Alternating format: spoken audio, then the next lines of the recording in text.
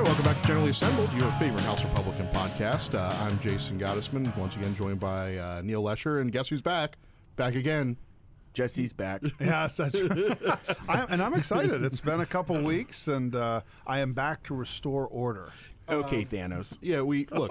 Listen, look, yeah, let's say that the didn't Bible, work. but That let's didn't say- work let's- great for him, but he did was for a pretty. while. He was pretty. I was about to say he was pretty cool for a while. So Well, I'll take and, it. and something that we were talking about off air is, did you guys see the Eternals? Did you guys watch the Eternals movie? No, I actually haven't yet. It's very good. There's a Thanos tie-in. Thanos has quite the extended family. Yeah. And Thanos was an Eternal, which you may or may not know from the comic books. But since you all haven't seen it, I'll leave it. I'll leave it there. But Eternals, and you watch Shang-Chi: The Legend of the Ten Rings. I have not seen that one yet. No. Also very good. Highly recommend both of them. And if you're going to stay and if you're going to stay up to date on the Marvel stuff, watching the Spider-Man movie is not nearly enough, Neil. Yeah. You No. need, you need to watch the other ones. And my son, who's the big Marvel fan, he's watched Doctor Strange, the new Doctor Strange movie. I'm looking very much forward to the new Thor movie coming out, but I have not yet gone into the rabbit hole of some of the smaller ones that I probably should. But we've also been a little busy lately. Yeah, it's not like, it's not like there there's a isn't few anything things going coming on up, here. right. So let's talk about one of those big things that continues to be percolating here, not only in the Commonwealth but also in D.C., which is the leaked draft opinion on the Dobbs case. And Representative Topper, I know I saw that we were quoted in a story together, and you have some strong opinions about the leak itself. Yeah, start there. Yeah, first of all, look, I'm an institutionalist when it comes to the House. Also, our court system. One thing that has been very troubling to me has been the diminishing of our institutions over the past few years in the eyes of the public, but also in the folks who serve here. And we've seen that. And this is just another one of those cases where this is an egregious break from protocol that actually could be shown to have been done to influence the decision one way or the other, which is not correct. Look, I'm unabashedly pro-life. That's my record. It's what I believe, both from a personal level, and I also believe that when it comes to Roe v. Wade, what makes it so improper in terms of how it was decided was these should be decisions that are left up to the states to figure out, because they are inherently public policy decisions, right? But at the end of the day, there still has to be protocol. There still has to be rules of institutions in place, or else we'd evolve into chaos.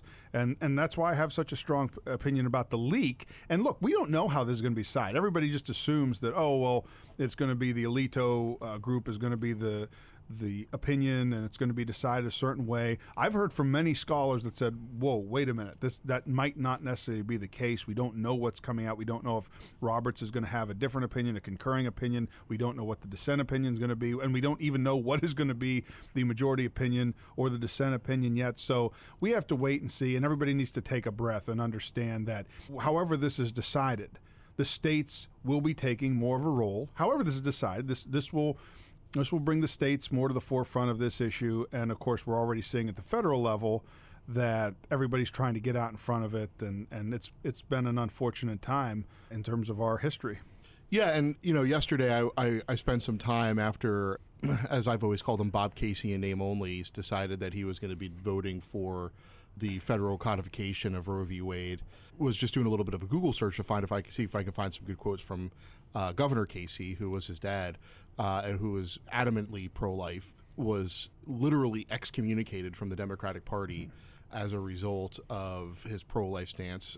Really, the second gigantic abortion case in the U.S. Supreme Court was Planned Parenthood of Southeastern Pennsylvania v. Casey, which challenged Pennsylvania's Abortion Control Act, which is still in place. And, Governor Casey at this public address, which was his first one after that Supreme Court case, basically said that the states should be deciding this because the Supreme Court is not a place for compromise. It's not a place where there can be negotiation and bargaining. It's a place where things come down from on high, orders are put upon people, and when you're talking about an issue, as he put it, that is literally life or death, and is a decision over who gets to be admitted to the table of the human family, which is a great quote, that should be done in the political process where people have the ability to elect their voice that then can decide for them what happens. It gives the people that this is too great of an issue to be decided from on high without sort of that millstone. Right. Millstone's wrong, but the process, that whittling down, that narrowing of how things are done and what's right for a particular state. It's the compelling interest argument, which is really what the court should decide, which is there a compelling interest for the court to step in and say it is unreasonable for the legislatures to make law in this field, right? And what I think the Alito draft opinion says, which is what many of us believe, that no, the compelling interest lies with the states in this case. There is no compelling interest for the courts to decide this for the entire country. So, we'll see how it comes out. You bring up Governor Casey. I don't know that I'm pretty sure Governor Casey would not be, if he wasn't welcome in the Democratic Party then, he sure as anything else would not be welcome now. One of the things that's interesting on this, too, is Bill Maher on his program made an interesting point that Roe v. Wade has been enshrined in the United States for so long that a lot of people haven't really even thought very deeply about our abortion policies. And he kind of said to his guests, one of the things I learned this week is that every European country nearly has more restrictive abortion laws than the United States. We're actually an outlier. Of course, all of his guests looked at him cross-eyed because they thought, oh, geez, I didn't know that. And I think what he was getting at is pointing out the extremism on abortion that has crept up within the Democratic Party. In remarks to the press just last week, Joe Biden actually used the words abort babies.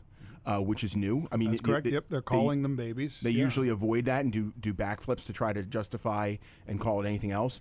And earlier this week, you had his Treasury Secretary actually testify in front of the U.S. Senate and make the argument that abortion is good for the U.S. economy because poor black women can't afford to have babies. Essentially making a eugenics argument. Of course, and South Carolina Senator Tim Scott shot back, well, as somebody who's born into poverty by a black mother, I'm happy to be sitting here as a U.S. Senator today, which I thought was a great response. This has really revealed where the left feels their kind of golden altar has been, and it is abortion. And that's why I think the leak has been so damaging to the trust in the institution, is because it does feel like it was done to try and influence a decision. And we're seeing that all over, guys. We're seeing this almost martyr syndrome where people feel like it's almost heroic to damage the institutions of which they serve. Well, and I think that is becoming problematic in all of our fields right now. It absolutely is, and it's because people don't like the result. They don't like the fact that their ideas don't have support today.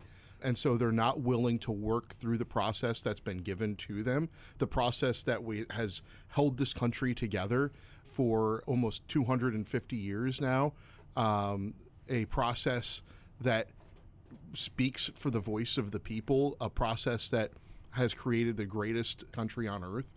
But speaking of the process, our side, and I'm talking about the pro-life side in this issue, also needs to understand what it means to be strategic. And a colleague and I were talking the other day about what that strategy might look like.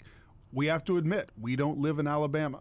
We don't live in Mississippi. When it does come time for the legislature to actually have an active role in this, we need to make sure that we're part of the conversation that actually works in Pennsylvania, that can get done in Pennsylvania in terms of limiting the abortions, limiting the amount of the unborn that are killed. It might not be everybody's ideal of what it can be in some, but we have to be able to be strategic as we discuss this issue, which is very sensitive, which still draws a lot of emotion, especially in an election year in certain parts of the state. So our side also needs to understand that there's a process in place. If this comes back to us, we need to message well, we need to be empathetic, but we also need to be strong in our convictions. And that rope is a tight one that we will have to walk in Pennsylvania, because we are not Texas. Right, we are not some of these other states that will be able to come out in Utah and other places. We have to figure out a way to do it a little more strategically. So both sides need to understand that's how it works, and hopefully we'll have the opportunity to do that.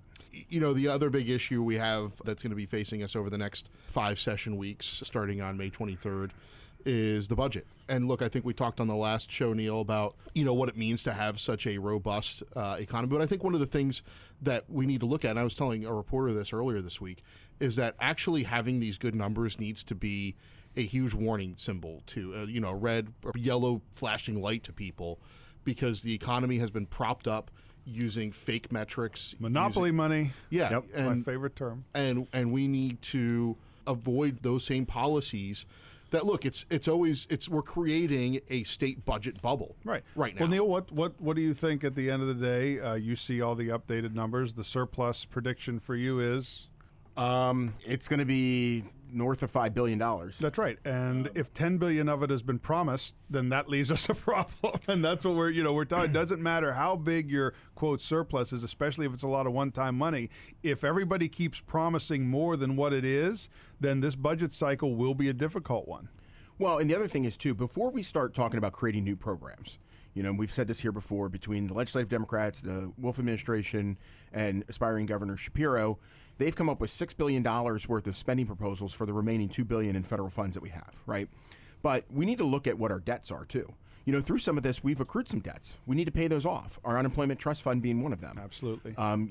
We should be putting about $400 million of that money into the unemployment trust fund so that we don't see an increase in employer taxes come next year. It's not employers' fault that unemployment went up during the pandemic. It's Tom Wolf's fault. So we need to pay that off. It's not they shouldn't have to pay that. It's all Tom Wolf's fault. Well, I mean, everything's Tom Wolf's fault. But there's also things that we have done to avoid raising taxes over the years, and I think it was the right thing to do. But we've borrowed money from some funds.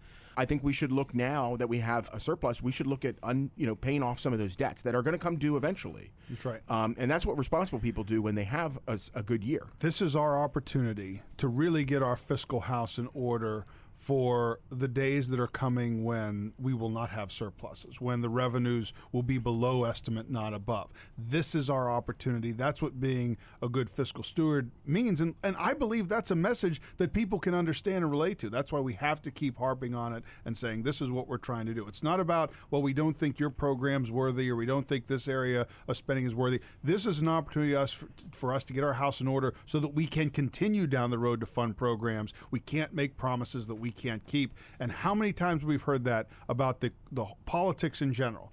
Is so many people make promises, they don't come through. We're trying to do the opposite. Let's be the believers in the old saying, under promise, over deliver, as opposed to over promise and under deliver. Well, it's because that's what Democrats do. They overpromise and underdeliver. And it's easy to do that when you're in the minority, right? Yeah. It's easy to just come up with, or when you're Josh Shapiro and you're not actually in office right now. It's easy to just come up with things. We're the ones who have to be the responsible ones, the adults in the room, if you will, when it comes to this budget negotiating table, and I have absolute confidence that we will be. Well, and the other thing that we can do with these higher revenues is actually return the money to the people where it came from, and we can do that through tax cuts. And I know Jesse actually talked about your bill to fix the sales tax collection issue that a lot of small business owners complain about. We can do that this year. It's a one-time thing. Yep. We can reduce the corporate net income tax, which we've long heard is a barrier to growing jobs here in Pennsylvania. We can do some tax simplification for small businesses. When you look at the budget, there's two sides of it. There's revenues coming in, then there's expenditures going out, and you can cut from either side. And the more we make Pennsylvania business friendly, those revenues eventually will come back to us. But this is the year to make some of those changes, and I believe so far what we've shown in the House is we can get that done. So we hope that continues. I mean, for instance, my bill on the eliminating the accelerated sales tax passed unanimously. So it's not as though this stuff can't get done. All right. Anybody got anything on Rich Strike? No, I didn't put any money on it. I wish I had. I was actually, while the Derby was going on, I had an Eagle Scout ceremony in the district. So congratulations, Ben Weiler, for achieving your Eagle Scout.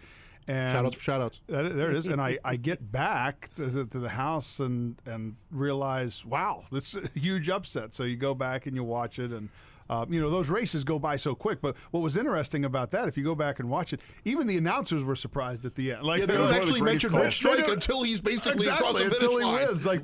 That is the absolute definition of if you will, a dark horse, right? Yeah. That literally it's just like, oh, and there we go. Oh, and Rich Strike, we haven't even talked about just one. So, hey, great one for the underdog, and that's why sports, you can't script it, right? You can't script athletic events, and I love it. Well, and then he provided a bit of entertainment afterwards as they were trying to get him to the victory circle, and he was acting up and bit the guy in the leg or whatever. I think he got punched. Yeah, I think it was like Barstool Sports. It was like, imagine winning the Kentucky Derby, only you got punched in the face. You know what, though? That just shows that sometimes as a horse horse, you can let your emotions fly a little bit too. So good for him. Hey, listen, he's going to have a pretty comfy life. Moving forward. But I think if you're able to find it, I think it's on NBC Sports' Instagram account, which is where I've showed people, is the overhead where they'll actually put the peg up to where Rich Strike was and where the leader was, and how far Rich Strike started behind